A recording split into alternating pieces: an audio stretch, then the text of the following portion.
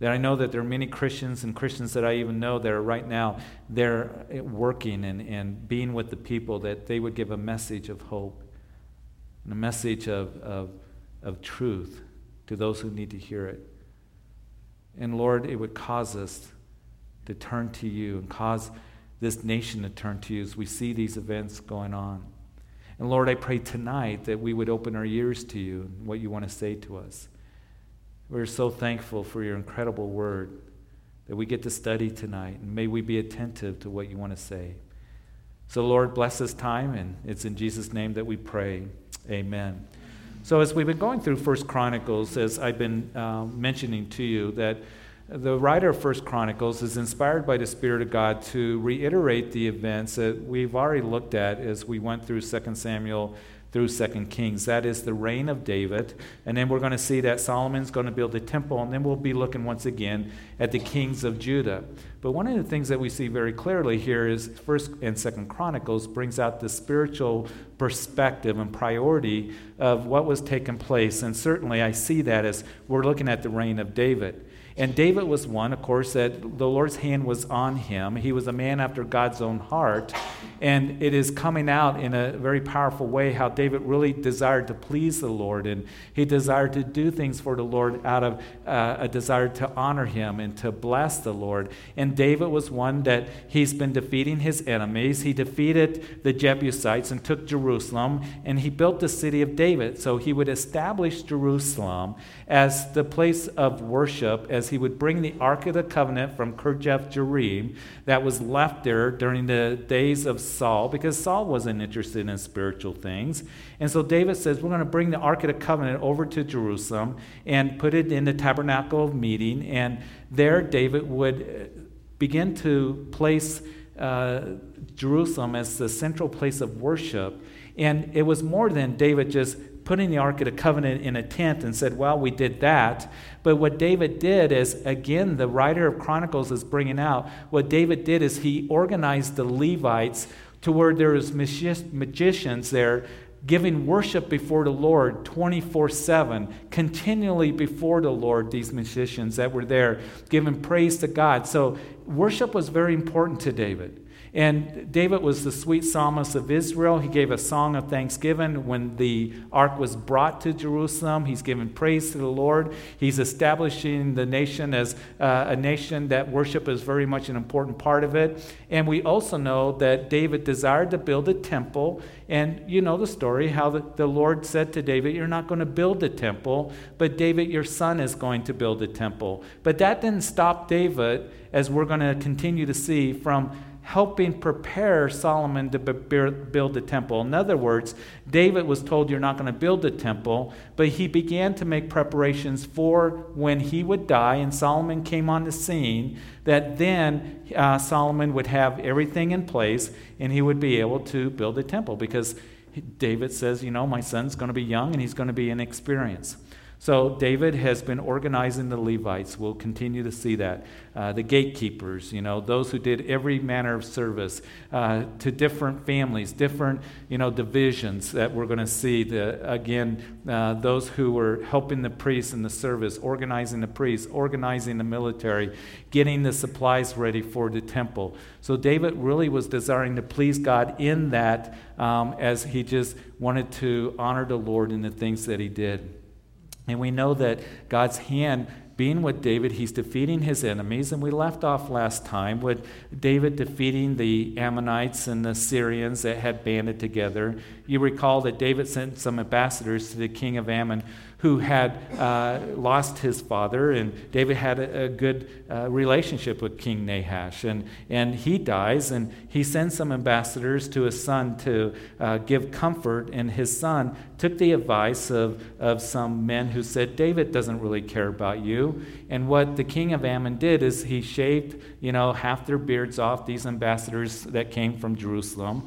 And also what they did is they cut off their garments, and they would make these alliances with Syria and then with some of the people from Mesopotamia they hired to come and fight against David, so David goes to war. And we saw that David defeated the Syrians and those of Mesopotamia, and it was those of Ammon that would hide in Rabbah.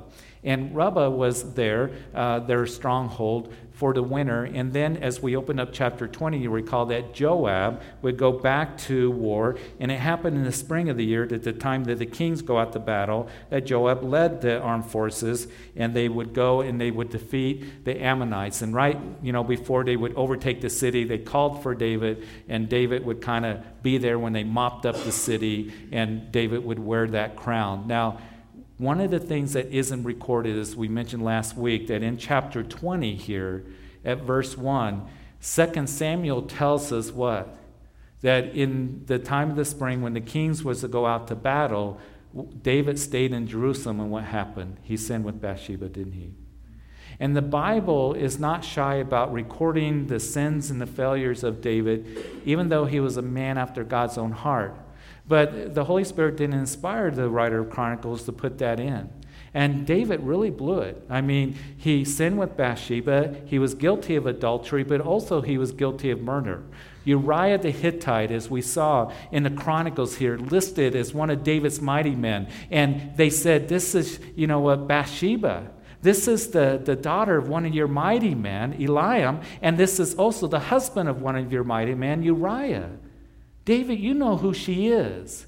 David says, I want her. And he sinned, and she became pregnant. And then so he tried to cover it up, but he ended up coming up with a plan to where Uriah was killed in battle. He was guilty of murder as well. So here, that's skipped over.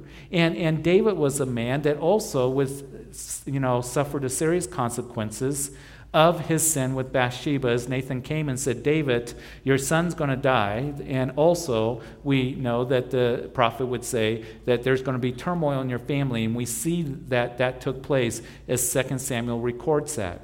So all of that is kind of skipped over in 1 Chronicles. But one of the sins of David is not skipped over. And that's what we're going to talk about in chapter 21. And that is when David counted the people. And I think that it shows us very clearly, you see, David's going to take a census. And it's not that, David said, well, I just want to see how many people there are. It was more than that. There was pride that was in the heart of David. And I think that the Holy Spirit inspired the writer of Chronicles to put this insert in here because it shows us the seriousness of pride. Pride is a terrible, terrible sin.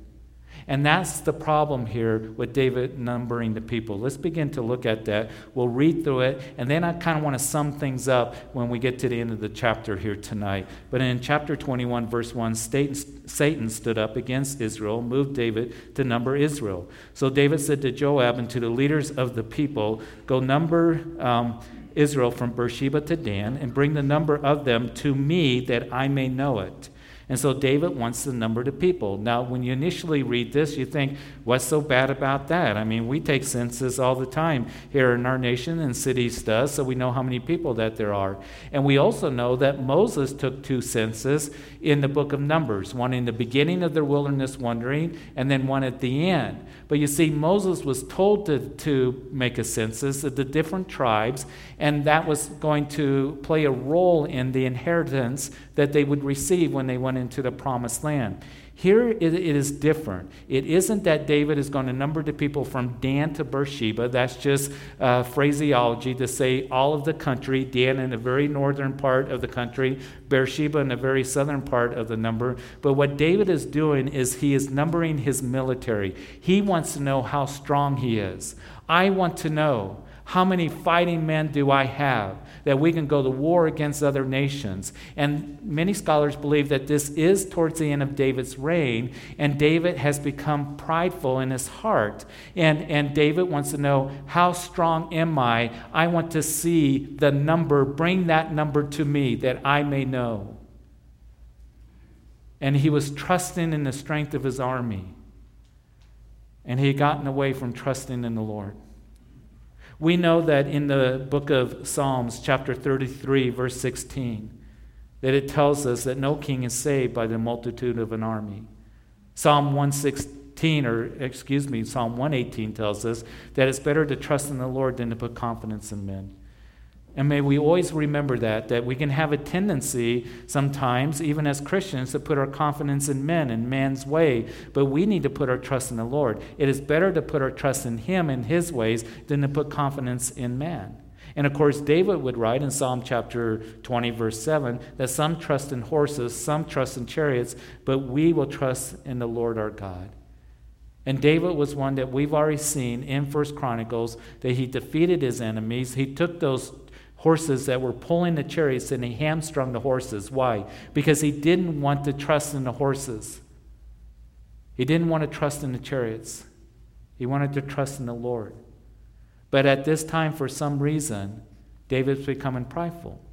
Now it's interesting, in verse 1 here it says that Satan stood up against Israel and moved David to number Israel. We know that this account here is given to us in 2 Samuel chapter 24.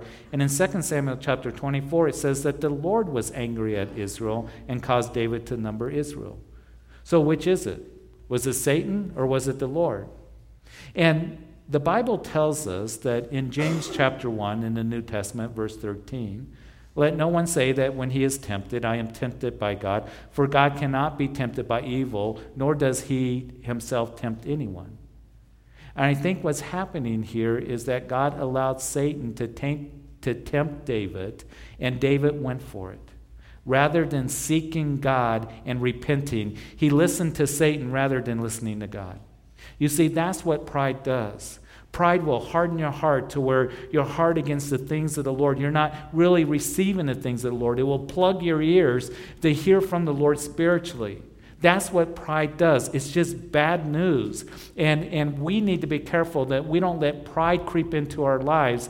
And at one point in his life, David would say, Lord, search me and try me and see if there be any wicked way and lead me into everlasting life. Lead me into righteousness is what he was saying. And David at this point, he wasn't listening to the Lord.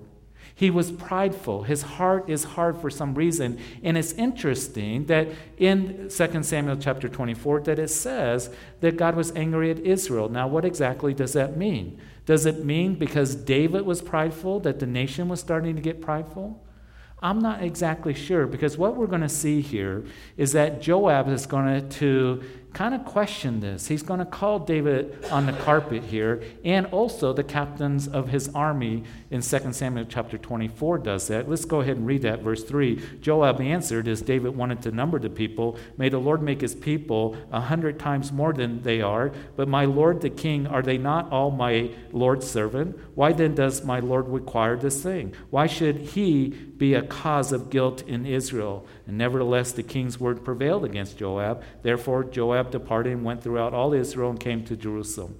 So Joab, he spoke his mind. You know Joab, he's the commander of David's armies. We see him a lot in 2 Samuel. And Joab was one that was faithful to David for many years.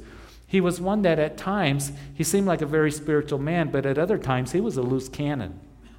And he did what he wanted to do. He killed Abner. He was one that killed David's son, Absalom, when David told him not to do it. So Joab here, in this case, he was right to say, hey, David, may the Lord bless you, and 100 times more. But don't do this thing. It's like Joab is saying, why are you doing this? Because it's going to be trouble. You're going to cause iniquity to Israel. And I believe that he sensed the pride in David's heart. And as I mentioned to you, 2 Samuel chapter 24 also tells us that it was the captains of David's army that would warn him not to do this. So was the nation pride? Well, there's evidence that the captains and Joab, they were warning David against this. Or was it David just is representing Israel? But I will say this, that moms and dads, or any of us that lead in any way, maybe in your business or at work or even in the ministry, that pride can affect a whole lot of people. And you see, if I become prideful in the ministry and I begin to boast, what happens is people will begin to join in that. And I've seen it happen. Well, you know what? We got the happening church. We got the big church. We got all the programs. We got all of this. And we need to always guard against that and always remember that the glory goes to God alone. So David here, he's prideful. They're sensing it. And he wants the numbers of fighting men. Joab is warning him, but it would be David's word that overruled Joab. And even though David was warned. Also, what we get from this is to remember this, that there's safety in a multitude of counsel, that is godly counsel. There were these men that were coming to David and saying, David, don't do this. And we need to remember that's a good thing. When we have those who come to us that say, you know what, you've got the wrong attitude, or you're on the wrong track, or you're missing the mark here. You're going down the wrong road. You need to turn away from it.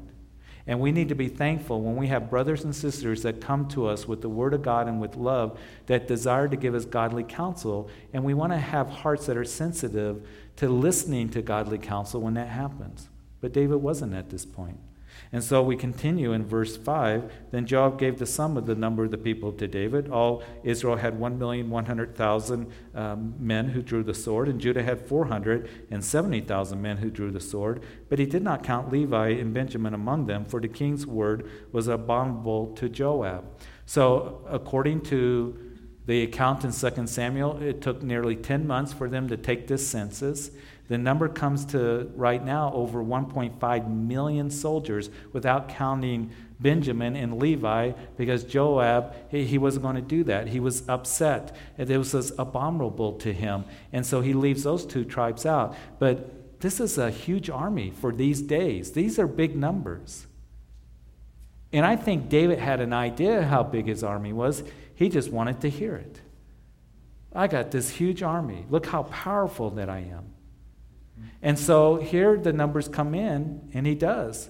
It shows that the population probably of Israel at this time is 7 to 8 million people. The nation is strong. And in verse 7, and God was displeased with this thing, therefore he struck Israel. So David said to God, I have sinned greatly because I have done this thing. But now I pray, take away the iniquity of your servant, for I have done very foolishly. So God strikes Israel. David confesses his sin. He said, I sinned greatly. Again, the word confess means literally to be in agreement with. Notice that David didn't make excuses. He didn't say, well, I'm a great king and I've been blessed and I just want to know how powerful my army is and all of this. And you see, when we come to the Lord, we need to humble ourselves to the point where we say, when we confess our sins, Lord, I'm in agreement with you that this is wrong. This is sin. This is transgression. This is iniquity. Sin means missing the mark. It means literally to miss the mark. It literally has the meaning of that an archer is trying to hit the bullseye, but he misses it. And we have all sinned and fallen short of the glory of God, haven't we? We've missed the bullseye of heaven. And so that's what sin means. And then transgression means that you know where the line is, and you say, I don't care where the line is, I'm going to cross over that line. I don't care if I sin. That's transgression, that you deliberately on purpose, that you're going to sin against the Lord and transgress against his word. And then iniquity kind of covers it all. And David is saying, forgive me of my iniquity. I have done foolishly. And any time that we are involved in transgressions or iniquity or sin, it's foolishness against God. He realizes his pride, but he doesn't make excuses. He's not like the one, Jesus said, the Pharisee who came to the temple and said, I'm not, thank you, Lord, I'm not like other men. But the one who wouldn't even look up into heaven, that tax collector.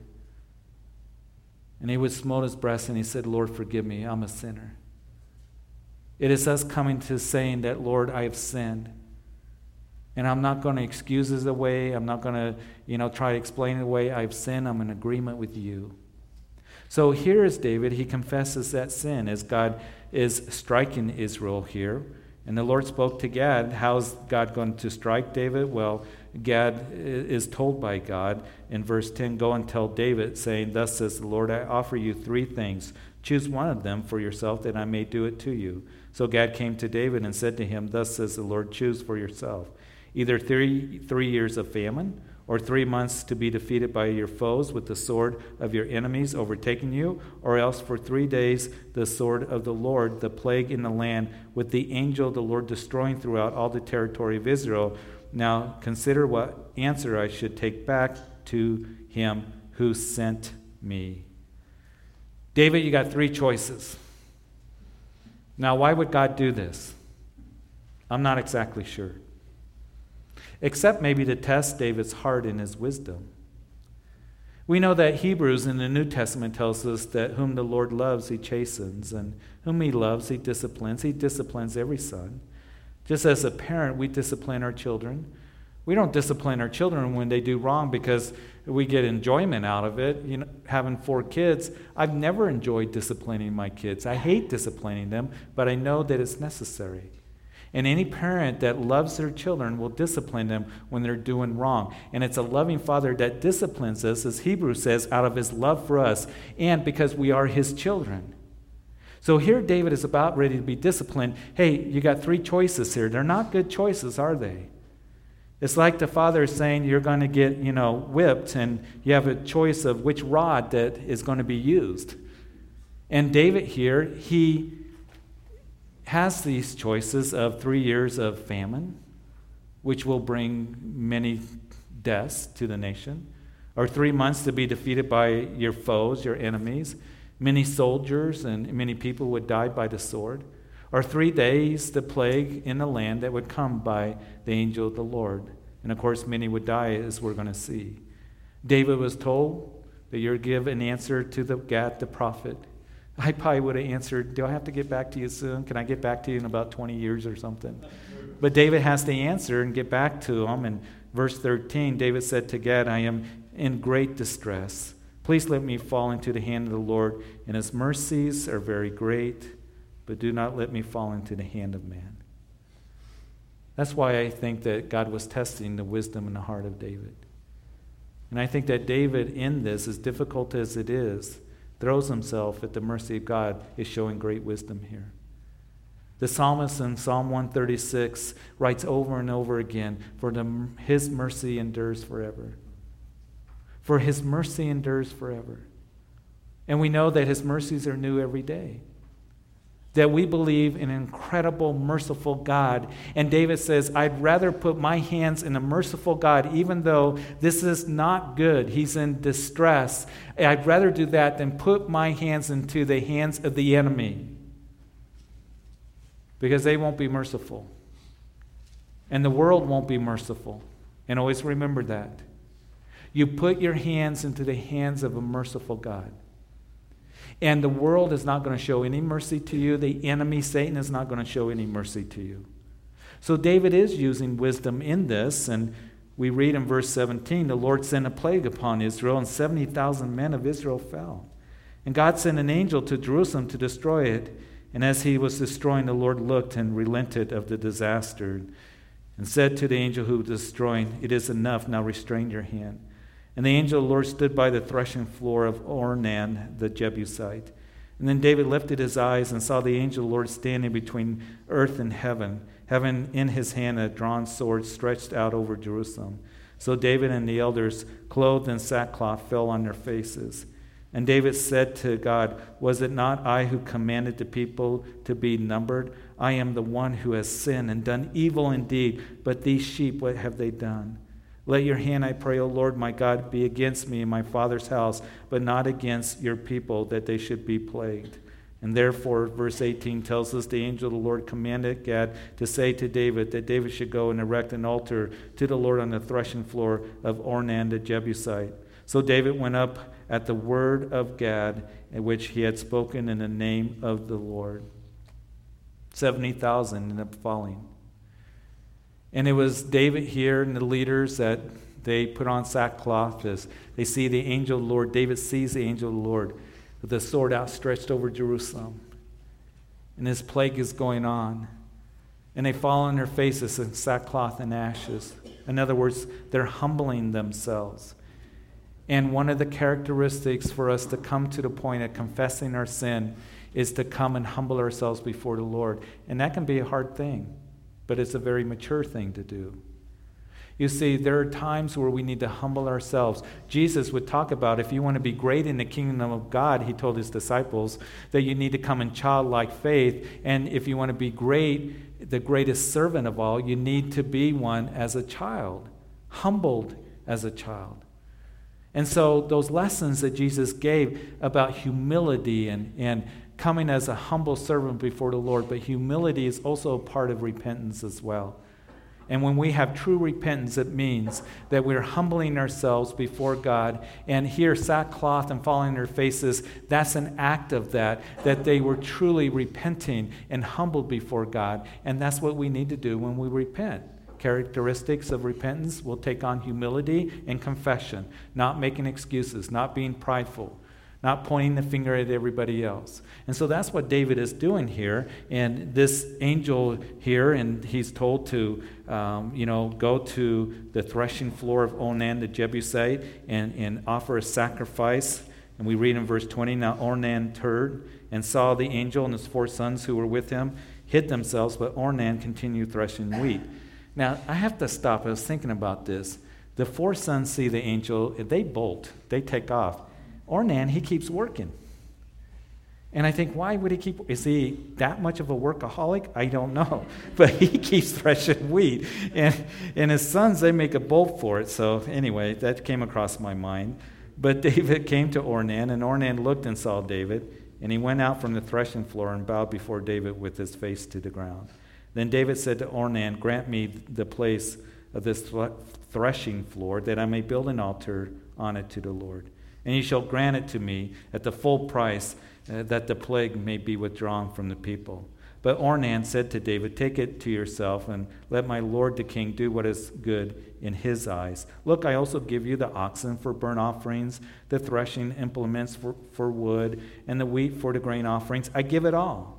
And then David said to Ornan, no, but I will surely buy it for the full price, for I will not take what is yours for the Lord, nor offer burnt offerings with that which cost me nothing. So David gave Ornan 600 shekels of gold by weight for the place. So here's Ornan. He has this threshing floor, and David is going to buy it. Ornan says, I'll give you everything. I'll give you the oxen for the burnt offering. I'll give you the grain for the peace offering. I'll give you the threshing tools. I'll give you the wood. I'll give you everything. It's all yours. And David says, no, I'm not going to offer a sacrifice and take that which cost me nothing.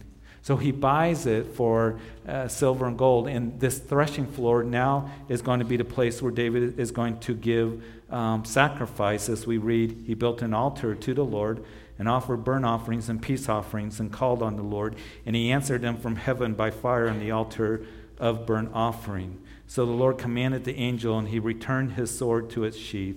And at that time, when David saw that the Lord had answered him on the threshing floor of Ornan the Jebusite, he sacrificed there. For the tabernacle of the Lord and the altar of the burnt offering which Moses had made in the wilderness were at that time in the high place at Gibeon. But David could not go before it to inquire of God, for he was afraid of the sword of the angel of the Lord.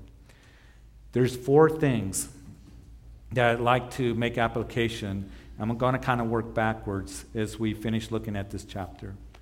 Number 1, in verses 29 and 23, that we know that the tabernacle was in Gibeah. And David, you see, didn't go there to sacrifice. That was the place where they were to sacrifice at this time, because he was afraid of the angel of the Lord. So David, when he is told by Gad to buy the threshing floor of Ornan, he does that. He offers a burnt offering and the peace offering. The burnt offering, of course, Leviticus chapter 1, symbolizes consecration to God, fully surrendering to the Lord. It was the animal that was placed on the altar and completely consumed, and it makes application for you and to me that we are to give all of ourselves, all of our hearts to the Lord, to please him. Consecrate ourselves to him, a life to live for him. And then the peace offering symbolizes fellowship with the Lord. And the Lord accepted the sacrifice as fire came down from heaven to consume the sacrifice there on the altar. And so David knew that that sacrifice had been accepted. So now this is going to be the place where David's going to build the temple.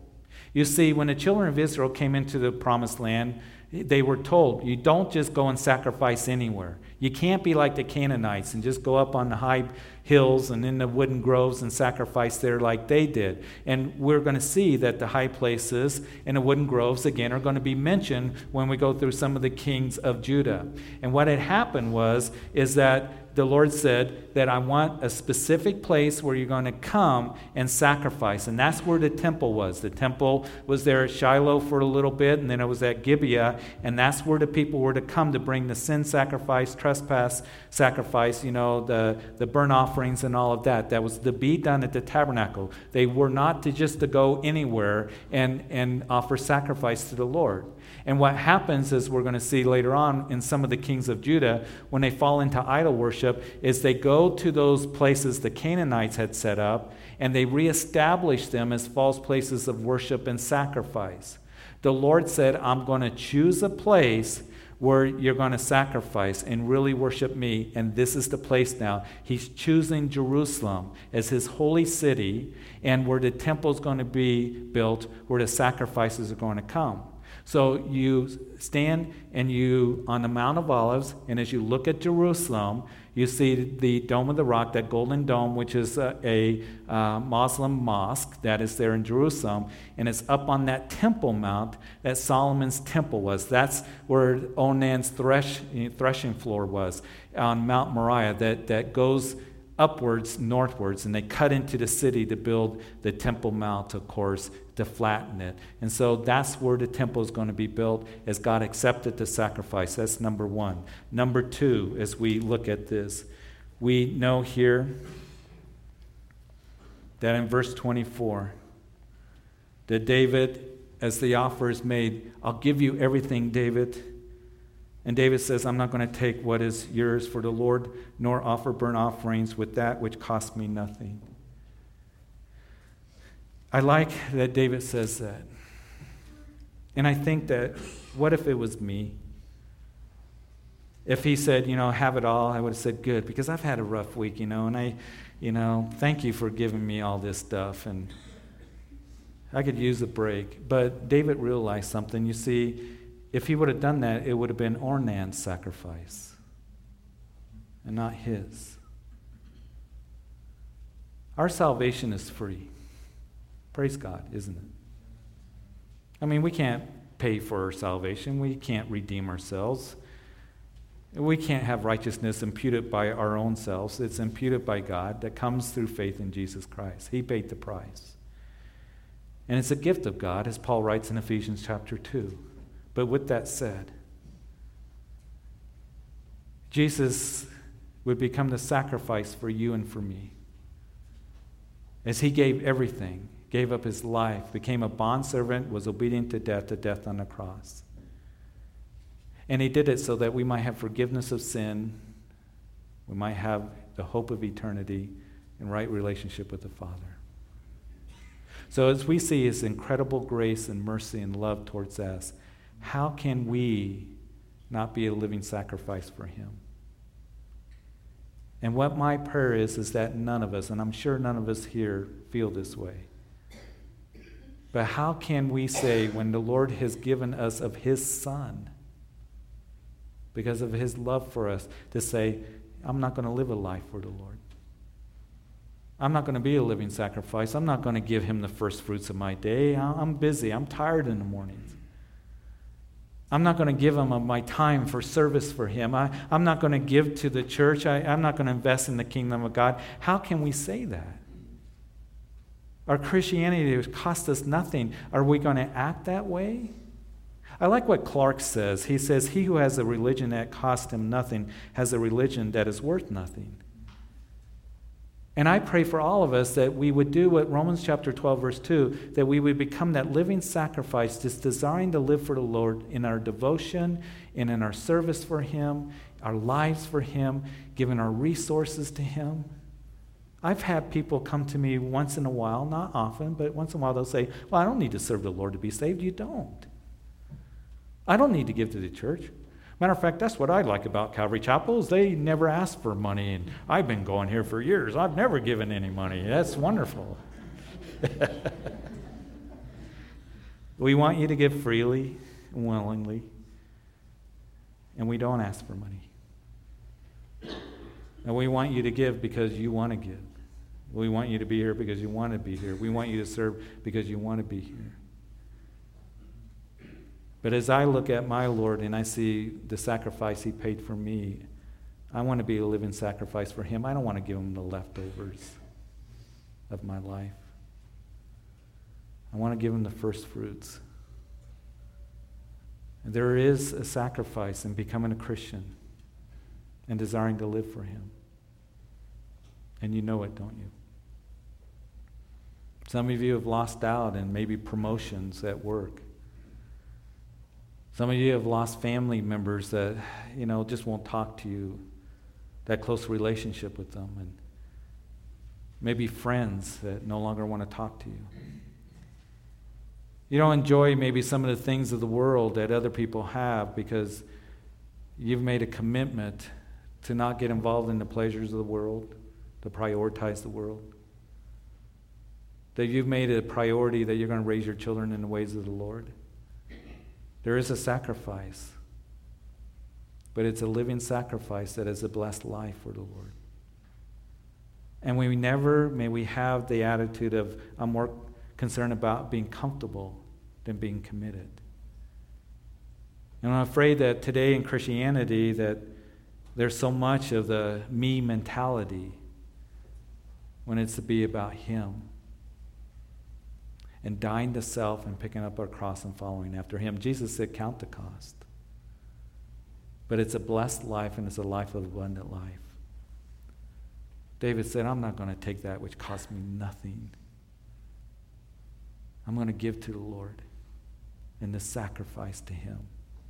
Thirdly, verse 17 for you note takers. David said, was it not I who commanded the people to be numbered? I am the one who has sinned and done evil indeed, but these sheep, what have they done? We've talked about this before. One of the tactics of the enemy is that if you sin or get involved in this thing, nobody will get hurt. It doesn't matter. Nobody will find out. And it's a lie of the enemy. And here's the thing. You who perhaps have your own business or mom and dads or ministry leaders. If we sin, it's not just about us. We hurt a whole lot of people. And if any of us sin, the people that are linked to us in our lives get hurt and it affects them. So don't ever buy into the lie of the enemy, the world, that you're not hurting anybody. It doesn't affect anybody. Yes, it does. Here David sinned and affected a whole nation. 70,000 ended up dying. And one of the things that I always want to remember is this, that God has given me an awesome responsibility and privilege to pastor this church, which I've had the privilege of doing for 17 years. And I want to come into this place with fear and trembling of the great responsibility and position that he has given to me. And I never want to do anything to hurt the sheep. Because I know that if I fall into sin, a whole lot of people are going to get hurt. Not just my family, but a whole lot of people in this community. And that's why we need to pray for each other. We need to encourage each other in the things of the Lord. Mom and dads, if you sin, guess who gets hurt? It's your children. Those of you who are overseeing people at work, if you sin, a whole lot of people get hurt. And here a whole nation is going through the consequences and the repercussions of sin. And there is forgiveness in sin, but there are terrible repercussions because of sin. And we need to remember that. And every day saying, Lord, I want to walk in your ways. And as we talked about on Sunday, that's why it's a loving Father that says, stay away from sin, because it's bad news. And you're going to get hurt, and a whole lot of other people are going to get hurt. And it's going to bring defeat and discouragement. And it's going to bring terrible, terrible sorrow and sadness to you and to a whole lot of people. And that's what happened here. Fourthly, and then we'll be done. David had the pride of sin, or the sin of pride. He forgot that his strength is in the Lord. And may you remember individually, May we remember in our families and as a church that our strength is in the Lord. Our strength is in the Lord. It's not in how smart we are. It's not how intelligent we are. It's not in how together we are, how talented we are, how much prestige that we have, possessions. It isn't any of those things. It's in the Lord. And as we talk tonight, we see that there are those that are losing everything. They're lost their homes and their possessions. It's all gone up. And you see, that can happen to us. And the Bible talks a whole lot about, store up your treasures in heaven, because the treasures here on earth are going to go away, and thieves come in and break, and things can happen. You have 5 tornadoes going through Oklahoma where homes are destroyed, and we grieve for the people. Certainly we're sad. But it shows me that He is everything. That He is our foundation. He's our strength. And that He is our inheritance. That we need to remember that He is the one that we trust in and give glory to. And He's our strength, and we need to remember that as a church. You see, it's very easy for me as a pastor to feel the pressures that other pastors can feel in other ministries, that, our strength is in buildings and in programs and in budgets and in staff and all these other things. And I never want to go there. Our strength is in the Lord and in Him alone. And our strength is in good people like you. We're here and we're loving one another and we're doing the work of the ministry and we care for one another. It isn't in the budgets. We have a budget because we want to be responsible. It isn't in the building. We try to take care of the building and be good stewards of it, but that's not our strength. It isn't in the number of staff. It isn't in any of those things. It's in the Lord. And may we always remember that here at Calvary Chapel. That we're not going to trust in the horses and the chariots. I don't want to get into, we've got to have bigger this and more of that and more glorious all of this. We've got to have the smoke and the laser lights. And I don't want to be critical. Churches want to do that. They can do that. One of these times I feel like saying to Travis, I'm just going to sit up here on the stool and just sing a cappella. Really, seriously. Let me ask you, would you worship? The reason I don't do it is because my voice is so terrible. So we're blessed to have Travis and for Dustin and the others on the worship team that will lead us into worship, into the simplicity of worship and simplicity of the teaching of the Word of God. And loving one another, and encouraging one another, and giving glory to God. And may we always remember that. And pray for me. Pray for the leadership here, that we always keep that the priority. And if the Lord gives us a bigger facility someday, praise God. But I want Him to get the glory. And if we have more ministry opportunities, praise God. I want Him to get the glory. But I always want to point people past what we have and the things that we have. And I always want to point them to the Lord, because He's our strength and our salvation and everything that we need. So, Father, we thank You. We thank You for these reminders that, Lord, they are so important that as we read this chapter, and our strength and salvation is in You alone, Lord. And Father, may we be ones that have a desire to live for You. And so, Lord, I want to pray for a couple things. First of all, I pray if there's anyone here in the sanctuary or those sitting out in the coffee shop listening to this message, if there is anyone here that hasn't received the free gift of salvation that comes through the sacrifice of Jesus and His resurrection, that we want to give you opportunity tonight. You can't save yourself. It's only through faith in Jesus Christ, realizing that you're a sinner. And in your heart confessing that I have sinned and I need the Savior of the world, Jesus Christ, who died for me on Calvary's cross. And the Bible says that if you believe in the Lord Jesus and confess with your mouth that God raised him from the dead, you shall be saved. Jesus died for us, the one who lived a perfect life. And he cried out from the cross, "It is finished." I've done the work and I've provided for forgiveness of sin. And now we come in faith. That is, you put your faith and trust, surrender your life to him. You repent, you turn to Jesus, quit going the direction you're going, and you cry out to him. And he's going to hear your cry. And if he's knocking on the door of anyone's heart tonight for salvation, maybe you've been coming and hearing Bible study won't save you. Belonging to a church won't save you. Maybe you think that God would never forgive you. All manner of sin have been forgiven. He took all of your sins and it was placed upon him, and he died for you and for your sins. There is forgiveness. And he will receive whosoever calls upon the name of the Lord. And you qualify as a whosoever. So if that means anything to anyone listening to this message, open up your heart to Jesus right now and you pray, "Jesus, I confess that I am a sinner. And Lord, I ask that you would forgive me of my sins. Jesus, I believe you died on Calvary's cross for me. I surrender my life to you.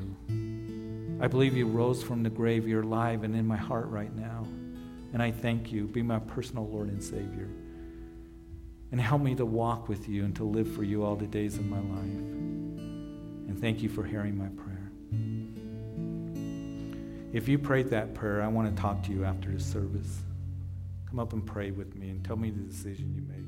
But also, just a couple more minutes and we'll